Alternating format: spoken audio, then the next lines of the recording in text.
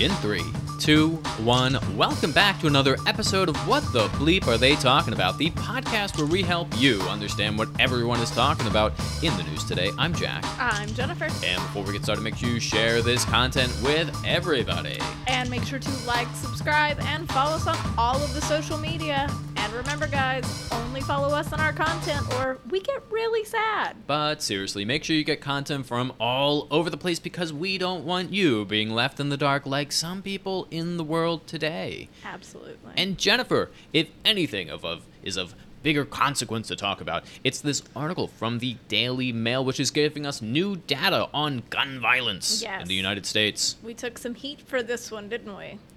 I don't think we Instagram. took heat. I think it was, we posted it. I did realize that posting this data would be controversial to certain politically leaning individuals, but whatever. Maybe it's right, maybe it's wrong, but if anything, it's more data, because if there's one thing to be said about any political topic, unfortunately, there's a very small amount of data to go off of. So and people aren't usually aware of it when it exists either. Yeah, and more data is always good, but it's just so funny when people are like, oh, well, what are you posting this for? For information. Right. It's good information. And I don't even think I attributed any conversation. I think I was just posting the straight up article, which is so odd that people refer to me as a tyrant, which was odd considering I think we have multiple segments talking about why concealed carry permits are seemingly unnecessary or why we support guns and having guns and then we own guns, and it just shows you that people want to comment and get their comments out. Yes, it's not really about the content, it's about making noise. Making noise, getting attention, and being seen. But anyway, from the Daily Mail, more Americans are now killed by guns than by car crashes as shootings become country's leading cause of death by trauma for the first time. And I think that the Daily Mail is purposely, or at least not the Daily Mail, but the people running this research assignment, I think they're purposely looking at car crashes because when it comes to the Republican side of the aisle and someone on the left or the middle or whatever, someone who's pro-gun regulation brings up gun violence, well, the right comes out and says, well, car crashes kill more Americans than guns, so why don't we ban cars? So I think that's purposely why they looked at cars in this study. Because now we're showing the opposite. Now guns are killing more people than cars. Which doesn't mean anything either. No. Right. And it doesn't mean what the headline makes you think it means. Because... What does it make you think it means? Well, I mean, if I read this, it's like, I would think killed by guns, meaning murder, violent crime, things like that. I'm not going to assume it means... my mind isn't going to automatically go to, people harming themselves. I think if you're on the right and you're reading this, you're thinking that, oh my gosh, this headline is telling everyone that guns are dangerous, regardless of who has them, or for some reason, legal gun owners are going out and murdering people. Yeah, that's not what the headline... I think that's maybe what the headline is trying to get people to think. I don't think that's... The headline is just trying to make you think something radical. Trying to make you read it. Well, yes, but it's trying to make you think something radical when it's just data. Yeah. And as we see later in the data, most of those are from people harming themselves or using the guns on themselves. Right. So from the Daily Mail, gunshots are now the leading cause of death by trauma in the U.S. and have overtaken car crashes for the first time in history, which is pretty good news if you're an automobile driver. Yes. It means that your car is getting safer, your seatbelts are working, your airbags are deploying. Because let's be real, we know people are not driving slower. I almost died yesterday from the person trying to back out into me. It was a lack of awareness. It was terrible. Clearly they did not have a backup camera. They were polishing their gun. Probably, yes. I don't know what they were doing, but... Surgeons at Westchester Medical Center in New York released research suggesting that more than 1.4 million years of potential life are lost every year to gun violence. Well, that's a weird statistic. Well, that's just trying to blow it Yeah. into something that it's not. A weird statistic. I've wasted probably 1.4 million years of my life playing video games or something like that. People collectively have probably wasted more than that playing video games. Car crashes were the greatest cause of death until deaths from guns skyrocketed between 2009 and 2018. However, car crashes also were on the decline, too. So it's not like it overtook car crashes because car crashes went down. Right. Gun violence or deaths related to guns may have slightly gone up. But. So what this means is clearly more people were riding guns to work than they were riding cars to work or driving cars to work. Clearly, yes. Jokes, of course. Of course. Terrible jokes. That's what we have here on this podcast. That's all we have here on this podcast. The report published in medical journal Trauma, Surgery, and Acute Care Open found that gun deaths rose an average of 72% or 0.72% every year, culminating in a total of 38,929 deaths in 2018.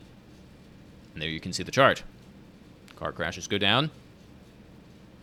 Gun deaths go up. Conversely, road accidents fell by 0.07% each year that decade. Suicides using guns rose from 18,735 in 2009 to an astonishing, it even uses the word astonishing,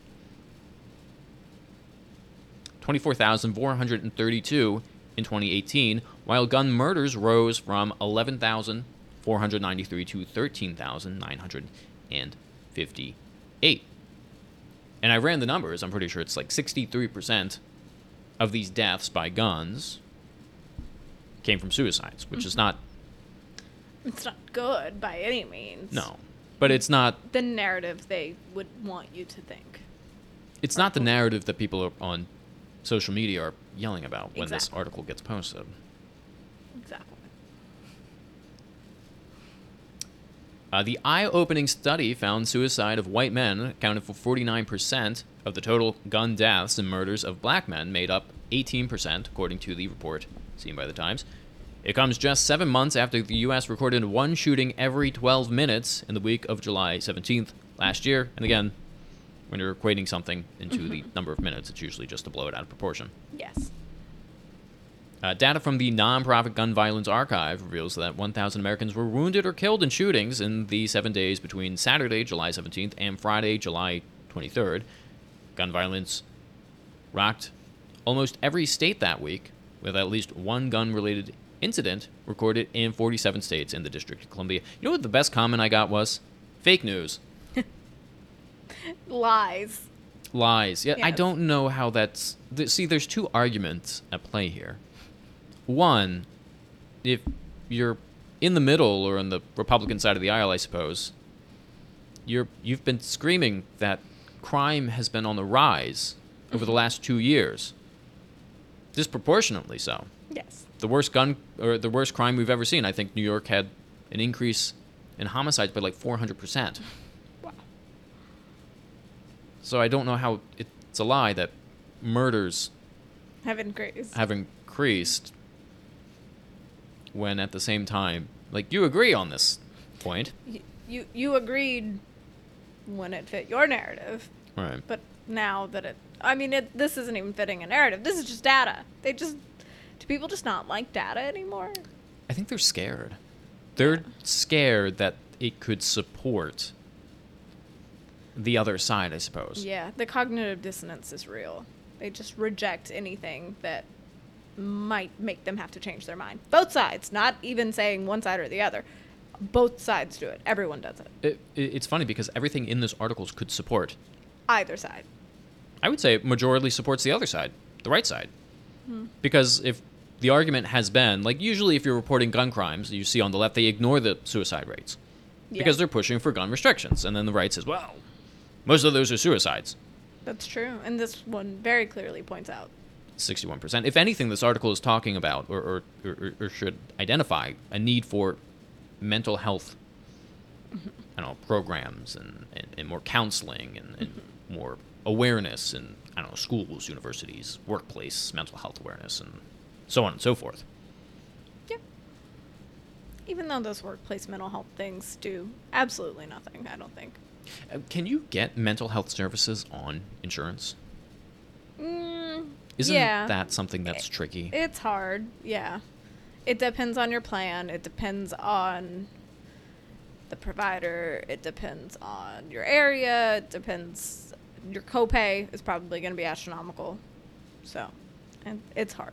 I would say that's something that we should focus on. Like, if I think both sides could focus on that aspect. I think everyone uses that as the scapegoat to not actually do anything about mental health. They're like, oh, well, all the gun violence from mental health. Oh, the kid who went to his school with a gun just needed more mental health. And then all the people dying from suicide, they just needed more mental health. And then everyone goes, but you know what? The guns are the problem.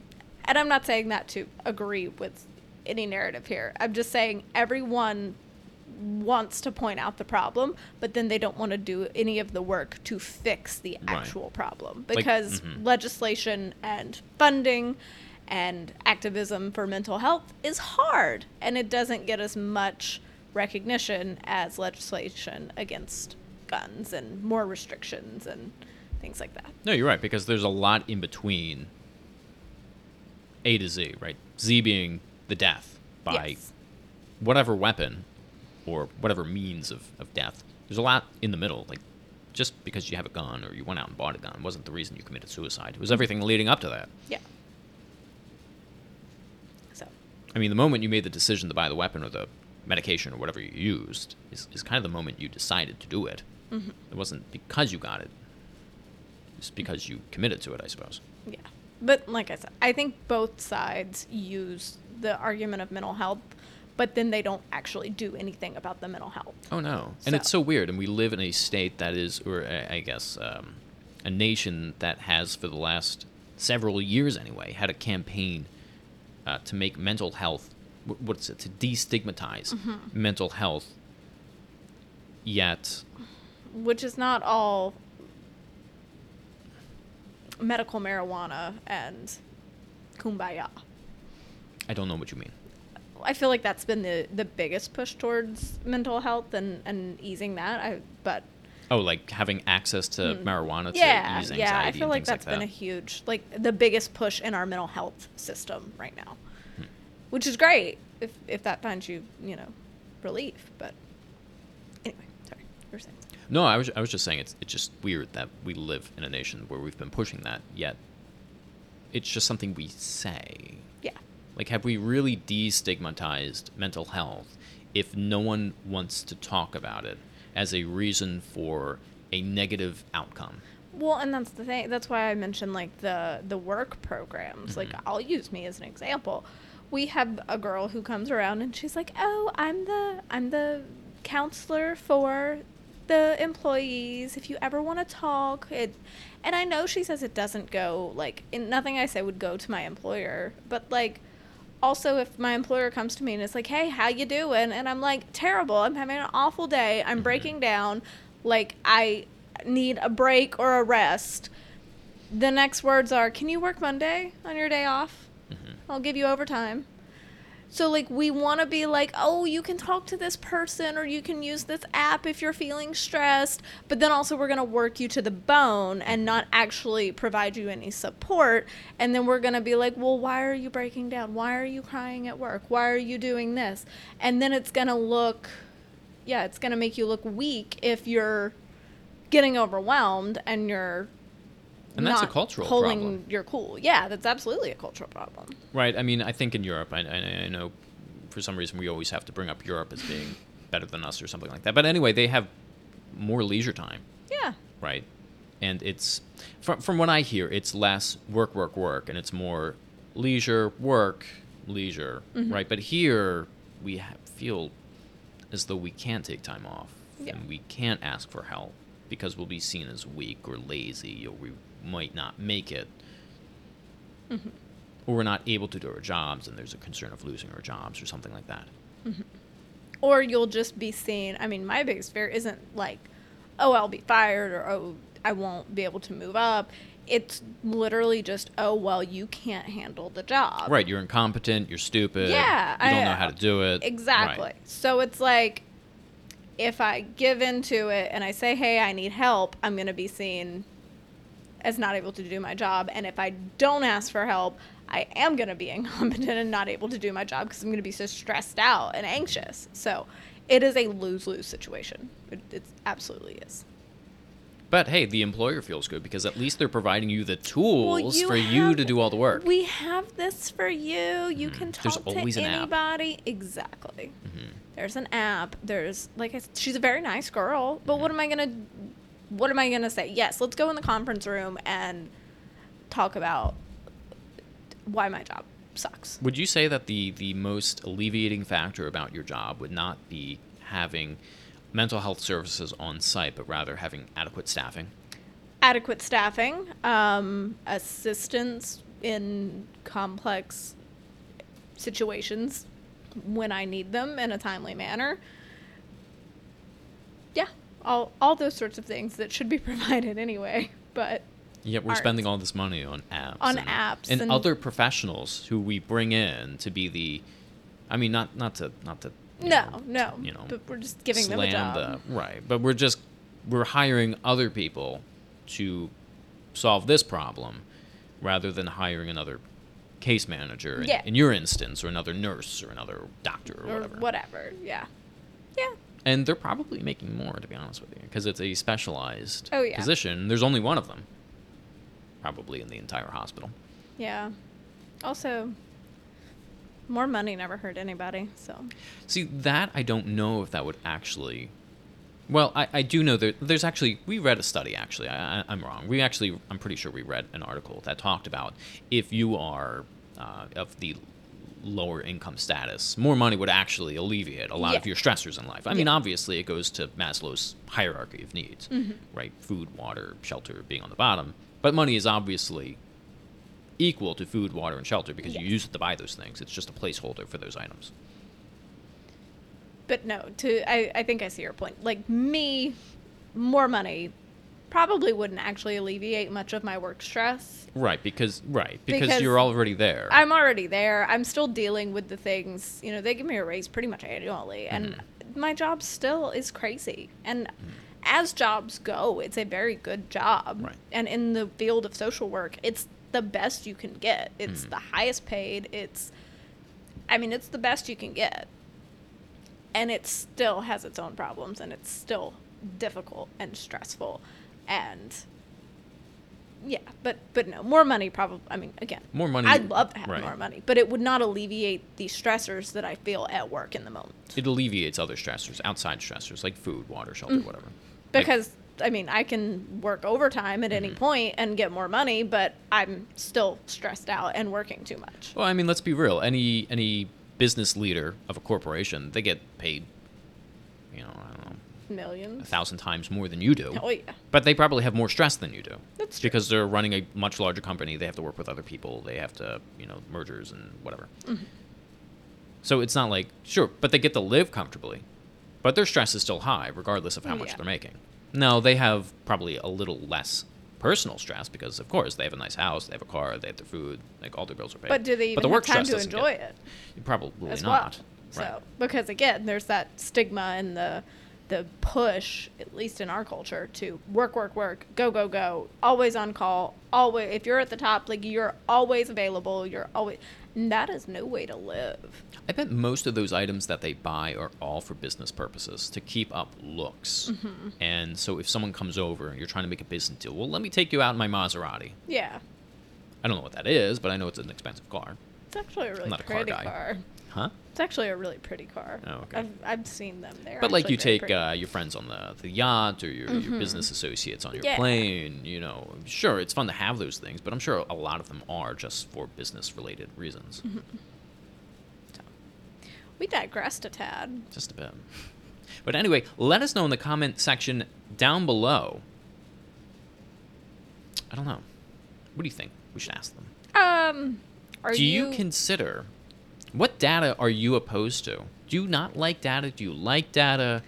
Isn't data a good thing? We all know data bores me, but it is important. So, too many numbers make me, antsy. And it's not like this data actually... It doesn't prove anything. It doesn't prove anything. No, it doesn't prove anything at all. And I think the best comment I got was, "I'm a tyrant." Yes, you're a tyrant. I liked the one that was just, what are you saying here? I wasn't saying anything. I posted the Data. article. You posted the article. You posted a quote from the article, and that was it. Like, that was what you were saying. It's like, And oh, look at this. that was my favorite one. I was like, oh, that's hysterical. Nothing, bro. Like, that's the thing about data. You can sway it to mean whatever you want it to mean. I think that's the important takeaway here is that just because you see someone posting something that may not agree, that you may perceive as not agreeing with a lot of the things you agree with, like look deeper into it. Like, We've brought up the topic of wanting every policy decision made to be measurable in some capacity so that you can deduce whether or not it's beneficial or not. But will that actually persuade voters in any direct? Because we are so ingrained with, if you're in a tribe, whether you're on the left or right or even in the middle, right? There's some libertarians in a tribe too. Everyone's in a tribe, right? Is that persuading anyone when you're in that tribe? You're just going to see it and you're like, that's fake. Or that proves everything. yeah, I think, and I don't know if it's something that it's just recent or if we've always done this. A lot of people would blame Donald Trump for it and his whole fake news thing, but I really think we were headed in this direction anyway. Yeah, it doesn't matter what is said and what data, because everybody could be corrupt and everybody could be faking it. Everybody could be spewing it just to fit their narrative. So I don't know how we get back from this. It's like the whole thing with like the police body cams. Like back in the day, they said, well, every cop should wear a police body cam because that will prove everything. Yeah. And then, well, now we have them, but we're still conflicted when things happen. Like it's on camera. I think we trust, like, in football, and you're not a sports guy, but in football, we trust, like, the camera and the referee making the judgment more than we trust a police body camera and the court system. But do making people a really judgment. trust the referee? Well, no, again, because if the call was not what you wanted it to be, you're going to be like, oh, bad call, ref. I think it just comes down to whether you... If you're not sane. But. I think it just comes down to what kind of person are you? Are you someone that's emotionally driven? Because if you're emotionally driven, you are not going to care what the study says, what the video shows, what the referee says. No data is ever going to... No data is ever going to persuade you either way. I think that's the problem. We're too emotional. That is what we've come to. Oh, You're gosh. too emotional. We need to get rid of the therapists in the workplace because they're making us talk about our feelings. No. We can still talk about our feelings. Just don't present that as the end-all, be-all. No crying. You cannot cry. That shows weakness. No emotions. Don't present your mental health app as the end-all, be-all, and trust your, local cop as much as you trust your referee. Anyway, let us know in the comment section down below. Are you emotional? Do you cry? Or are you strong and you hold it in deep down inside and wait for it to bubble up and burst, and then you need to download the app or whatever. I cry with every emotion, though, so it's bad. I never cry. Once a year. I will a do year. once a year. It's like an oil change. You got to make sure the tear ducts are still working.